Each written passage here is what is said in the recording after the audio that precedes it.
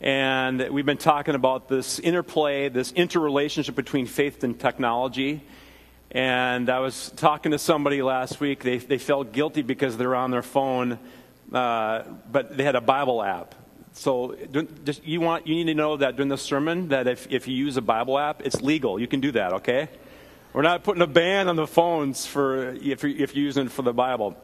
But if you're shopping, I tell my students when I teach at Bethel, if you're shopping, if you're on Instagram or Facebook, we'll confiscate your phone. In fact, the ushers are right there.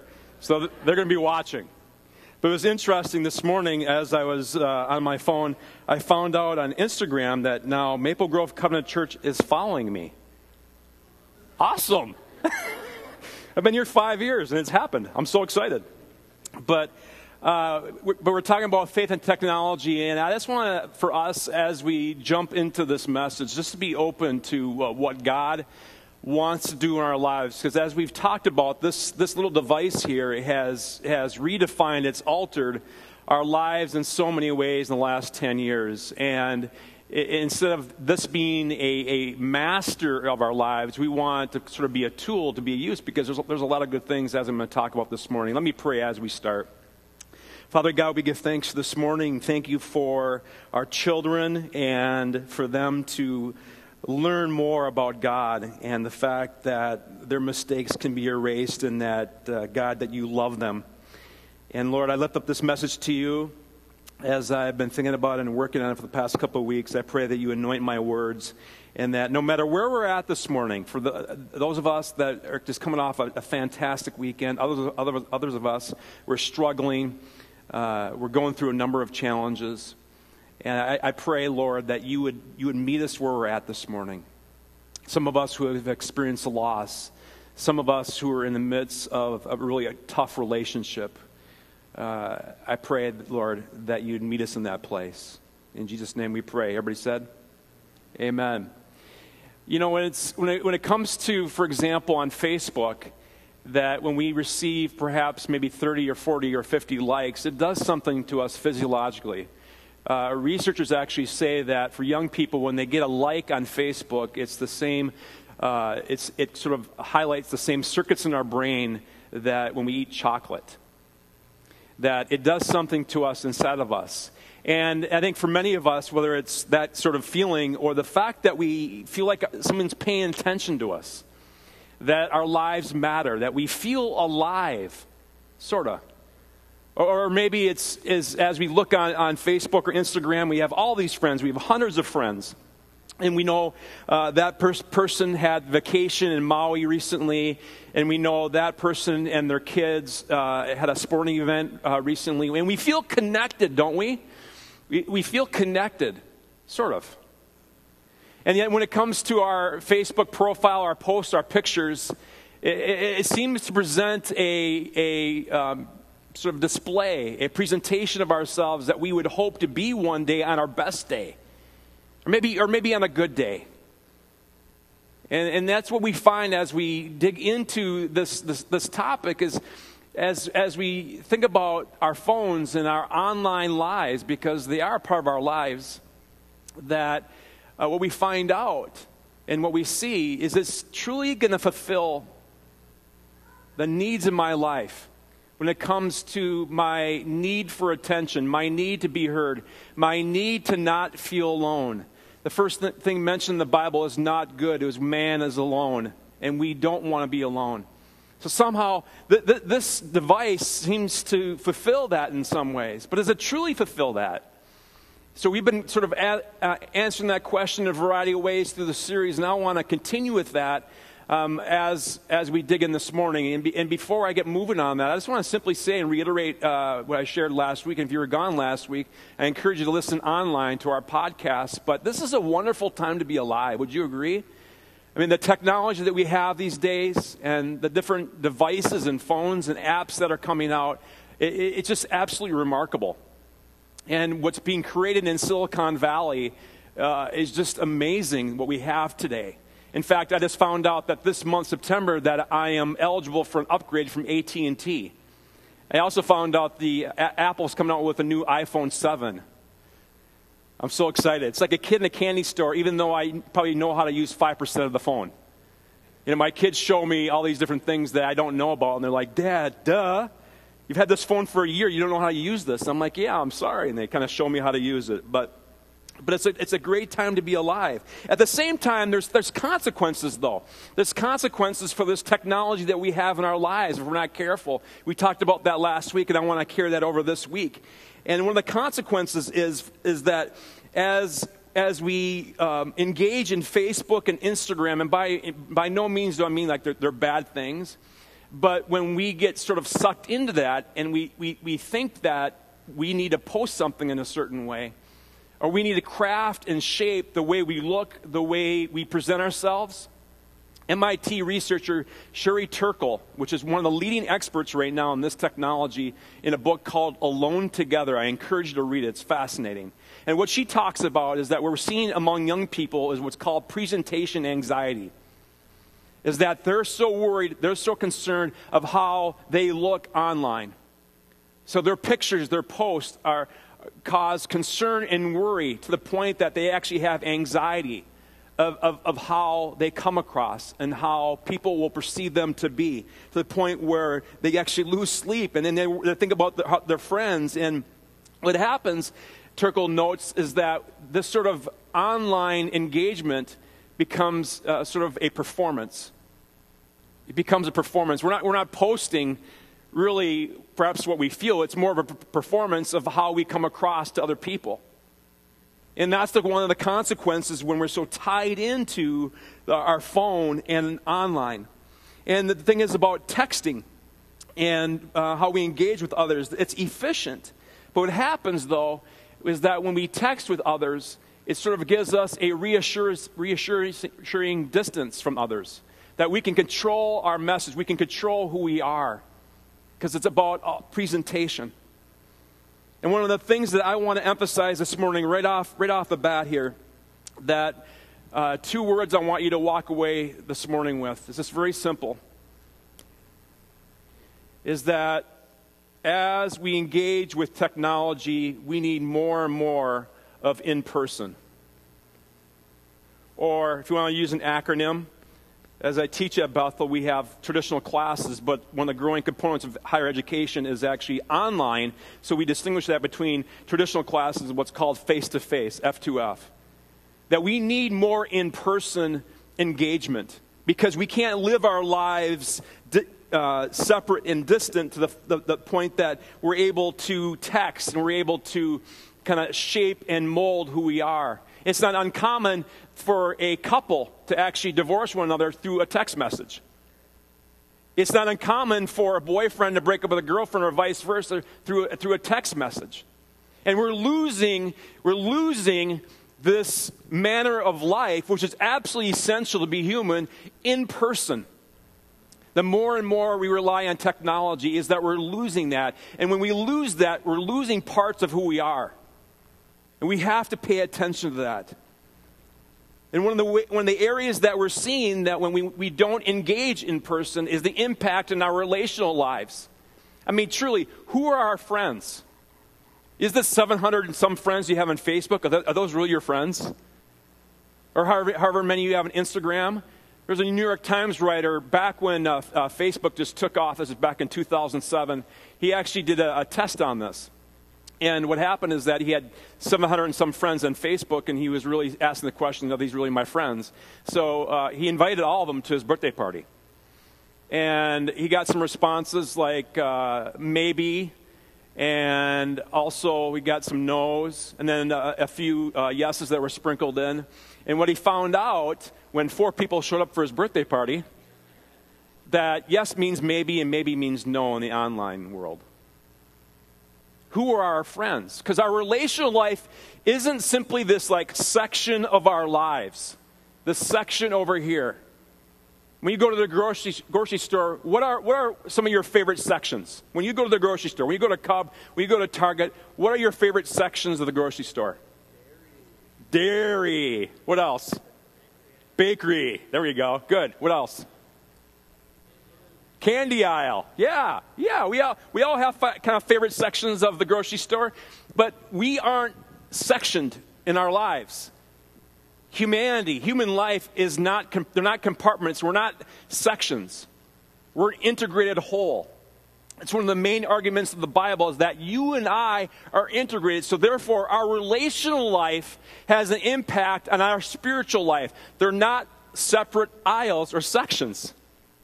Oftentimes we talk about spiritual life and growing in our spiritual life and reading the Bible, scripture memory, serving, attending church, perhaps giving a tithe. And those are all great things.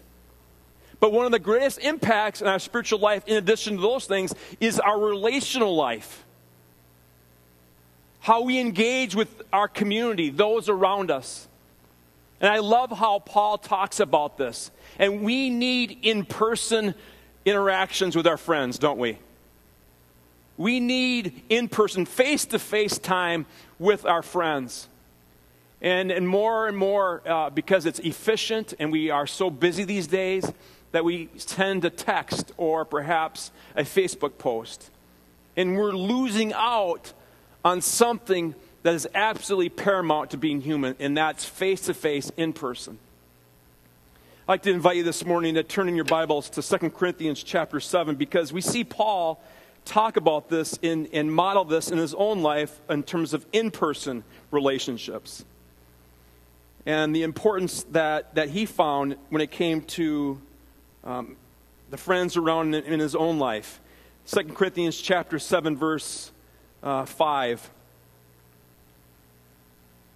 I'll be reading from the New Living Translation. And again, you can pull up your Bible app on your iPhone or your Android if you want to. When we arrived in Macedonia, there was no rest for us. So right away we know Paul is in a tough spot.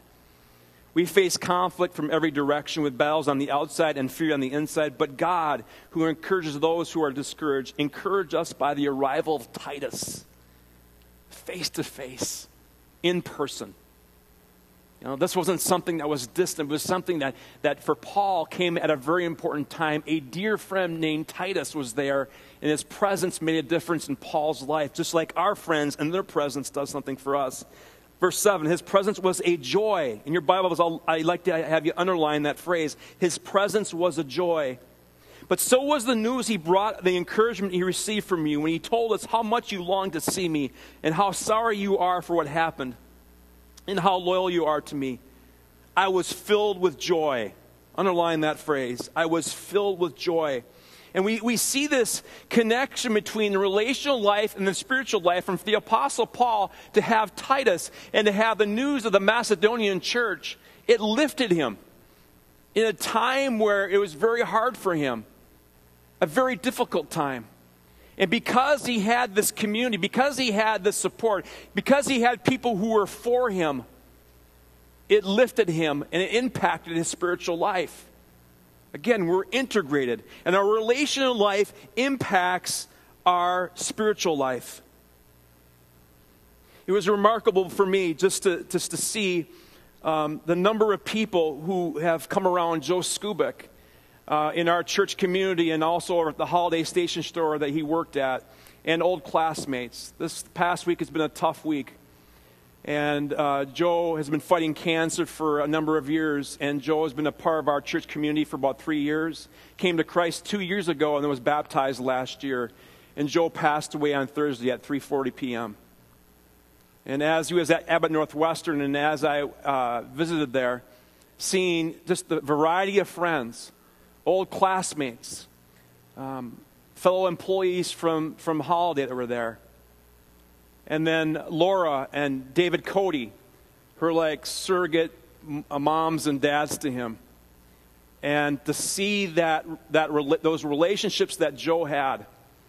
And not only that, the support they had for him, but also what I noticed too is how at different times these groups of people were kind of upholding one another. That this community was holding each other up. Do you have that in your life? If you were diagnosed with something and you're in the hospital, would you have that kind of community there to be with you and to support you? And seeing that in terms of, for Joe, for me, it was just remarkable. As it was breaking my heart, seeing what was happening to him as he's fighting pneumonia, and the prognosis was not good. But at the same time, seeing the beauty of community and those people coming around him. And we are going to have Joe's funeral here on Wednesday. There will be a visitation at 10 o'clock. I encourage you to come. And then the funeral will take place at 11 o'clock. And Joe has just been an inspiration for me in a variety of ways. And just a great brother and a great friend. But researcher John Townsend talks about this, is that when we talk about our life with God and our life with people, that correlation makes a difference. In fact, that the more we engage in friendships in person, face to face, it actually improves our spiritual life. John has found empirical data that actually, he draws out a graph that the more we engage with people in real life, real world, that improves our spiritual life. So maybe you're here this morning and, of course, you're asking the question, how can I grow in God more? How can I grow in my faith more? Maybe it's to engage more and more in relationships. And I want to challenge you. There's been a number of you who've been attending just in the past year. And during this month of September, you're going to hear a number of messages, in fact, a series on community. And we want you to join a community group. It's one of the ways that we do life together, that we move out of these pews into circles in homes. If you're not part of a community group, you can take your communication card and check that box, and we'll follow up. And we're going to have a registration later on this month where you can sign up for a community group, and we have different days, different times, different locations. But for you to take that step, if you're not part of a community group, you need to be in one.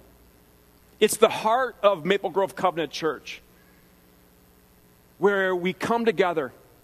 And I remember just a couple of months ago when I moved from Chaska to Plymouth, and I moved, I didn't have many dishes and things like that, and my community group came around me and provided dishes and a variety of household supplies, the things that guys don't really do good at. And I'll still remember that Sunday, where they pulled me in the conference room right by the entrance door, and they had all these gifts for me. And the families and the kids were all right there. And it just did something inside of me. It's like, I can't do life without this group. You know, through my hard times, I need people like this in my group. This is not just something like checking off the box to do a community group, but actually getting into the deep foundations of my life.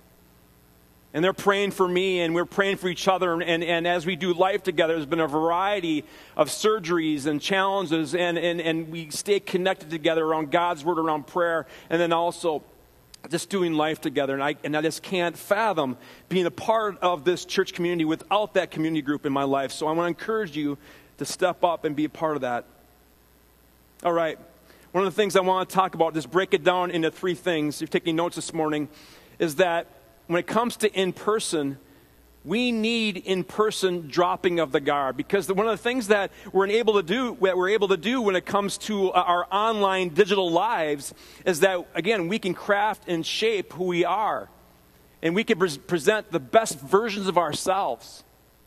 That it seems like we're almost sort of celebrity-like, the best pictures from the best angles. Do you know your best angle when it comes to a picture? You know, all the good news that's happening in your life, that's what you post.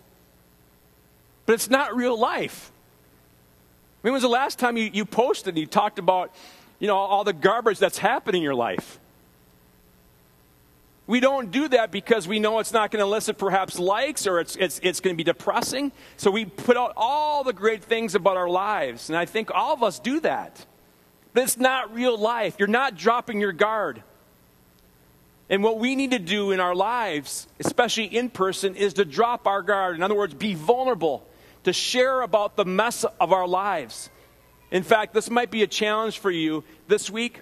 Just share what's really going on in your life. Put it out there online. Share about the messes. Share about the challenges. Share about the garbage in your life. Because Paul did that. He modeled that for us again.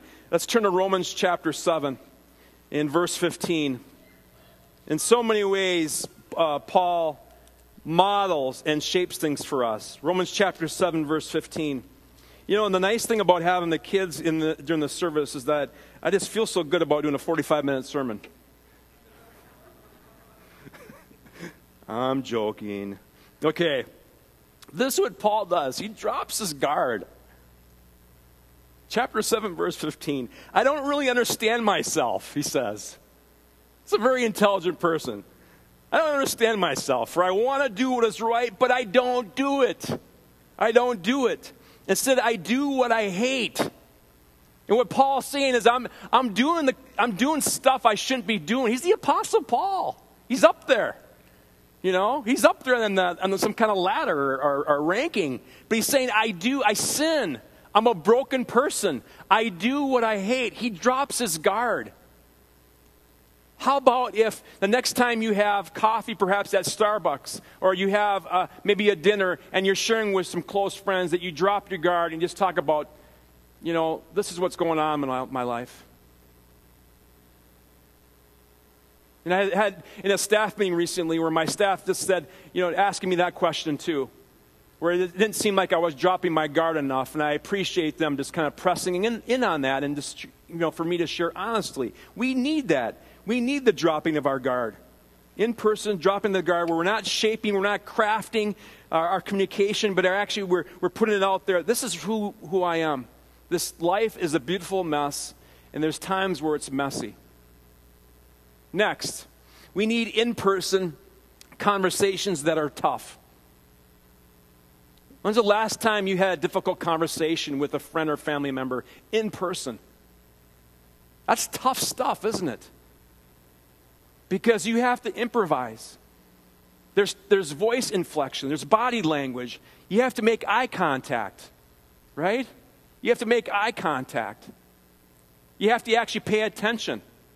I read a story about a young man who is in one of his first job interviews. And 10 minutes in the interview, the interviewer said to him, this interview is done. This conversation is done. You're not a fit for our company. And much to the chagrin of the young man. And the young man was absolutely flummoxed, confused. He said, why? We've just been talking for 10 minutes. And the interviewer said, well, during that time, you've checked your phone about 15 times. So something must be more important in that than this actual job. True story. Okay? So we need to make eye contact. We need to engage with those who are with us and present, and to have those tough conversations.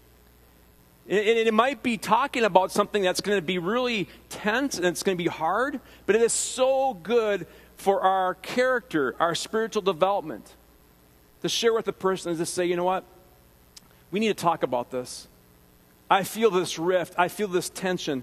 We need to kind of walk this through. And it may not be solved in that first conversation, but having those tough conversations is very important. Again, Paul models that for us in Galatians. Let's turn to Galatians chapter 1, verses 11 through 14. And I think oftentimes we don't see this passage very often in terms of what Paul does with Peter. And if you remember the story, Peter had become a leader of the early church, and things were going really, really well for him. And yet, in the early church, the first church in Jerusalem, something was happening in terms of Peter and his relationship with the folks that were coming to church. In fact, we pick it up here in Galatians chapter 2, and let's see, is that right? Yep, verse 11. And it starts off with, when Peter came to Antioch, I had to oppose him to his face. This is Paul talking. For what he did was very wrong. And I'm just going to summarize the next few verses. And what he was wrong is that Peter, when it came to lunchtime or the meal, he was sitting with the Jewish believers after James showed up. And as a result, he became very partial to the Jewish believers. And it sort of got to the message that the Gentile believers were not really up to being a true follower because they weren't circumcised. They weren't following the Jewish traditions and laws. And we pick it up here in terms of what Paul does. When I saw that they were not following the truth of the gospel message, I said to Peter, in front of all the others, since you, a Jew by birth, have discarded the Jewish laws and are living like a Gentile, why are you now trying to make these Gentiles follow the Jewish traditions? Having a tough conversation. We need more of that, where we talk directly with people. And I'm not saying insult them, but actually to talk it through face to face. Not to do through a text message or a voicemail or something like that, but actually to have it face to face. Also, we need in-person apologies and forgiveness. When's the last time we apologized? When's the last time you apologized? When's the last time I apologized face to face? I think it's a little bit easy for us to send, again, a text message or perhaps an email to sort of apologize to a person. But how about face to face? You know, a friend of mine left me a voicemail 2.5 weeks ago, and this message has convicted me. I need to apologize to him for not getting back to him. And not to put conditions on it. Not to say, well, I received your voicemail, but I was really busy. He knows I'm busy. Or, I'm really sorry, but... Get rid of the but. Just fully apologize. It's amazing when you do that. I love what James talks about in James 5:16. He says, confess your sins to each other and pray for each other so that you may be healed. One of the things he's talking about is not simply confessing your sins, but the application is for you to apologize, to come clean, and to share what's happened, and to ask for forgiveness for that. One of the things that we're seeing, actually one of the trends that Turkle talks about online is what's called online confessionals, where people anonymously will go on to different sites, different forums, and share all the junk from their lives. And yet, it doesn't really remove the shame and guilt like a face-to-face or in-person apology or just a confessional would do. We need more in-person apologies. And then also forgiveness. And to hear those words in person, when we wrong somebody, I forgive you. There's not many more things that are powerful like that. I forgive you. Parents, are you modeling that for your kids? First apologizing and then also forgiveness. I forgive you. Reminds me of a person I know that he asked his wife to go to a baseball game, not the Twins, but he asked his wife to go to a baseball game, and she said, no, I can't. I have a surprise birthday party for my friend. And he said, no, I checked the calendar. It's on a different night. She said, okay, let's go to the game. So we went to the baseball game. They're having a great time. It's a beautiful summer night. And then all of a sudden in the middle of the game, her phone rings. And the husband of her friend who had planned the surprise birthday party said, where are you? Everybody's here. And her heart just sunk. And her husband felt horrible. And he apologized profusely. He said, I screwed up. I am so sorry. And then at one point, she just said, you know what, I forgive you. Not immediate, because she was a little irked, of course.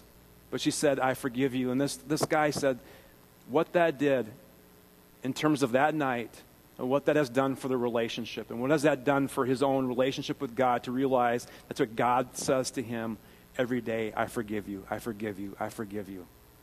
We need in-person words of forgiveness. And we see that, for example, in the life of Joseph. And I'm just going to summarize this. I'm not going to read it as we're running out of time here. But Joseph had been sold into slavery by his brothers. And many years he spent in jail in Egypt as a result of his brothers' manipulation and what they did to him. And finally, there was a famine in the land, and his brothers come to Egypt in need of help. And Joseph, by that time, is the second man in charge. And he says to his brothers, I am Joseph, your brother. In a way, if you read that passage, he says, I forgive you. Because God had a greater plan. He wanted me in this position to be able to help during this time of famine. So for us to offer that, to drop our guard, for us to have those in-person conversations that are tough, and then also for us to have those times of apologies and forgiveness will do a lot for our lives. Let me pray. God, open our eyes. We're here in a room with people who are here to help, who are your hands and feet. Give us the courage this week to reach out to those friends, to seek someone out. In doing so, May we be a presence of grace. May we be a comfort to them. And God, each of us wants attention. Each of us wants to be heard. Each of us doesn't want to be alone. So God, help us as a community, help us individually to be people that come along one another, that spend time face to face. Technology is wonderful. We live in a wonderful time, but let us not forget the power of our presence. In Christ's name, amen.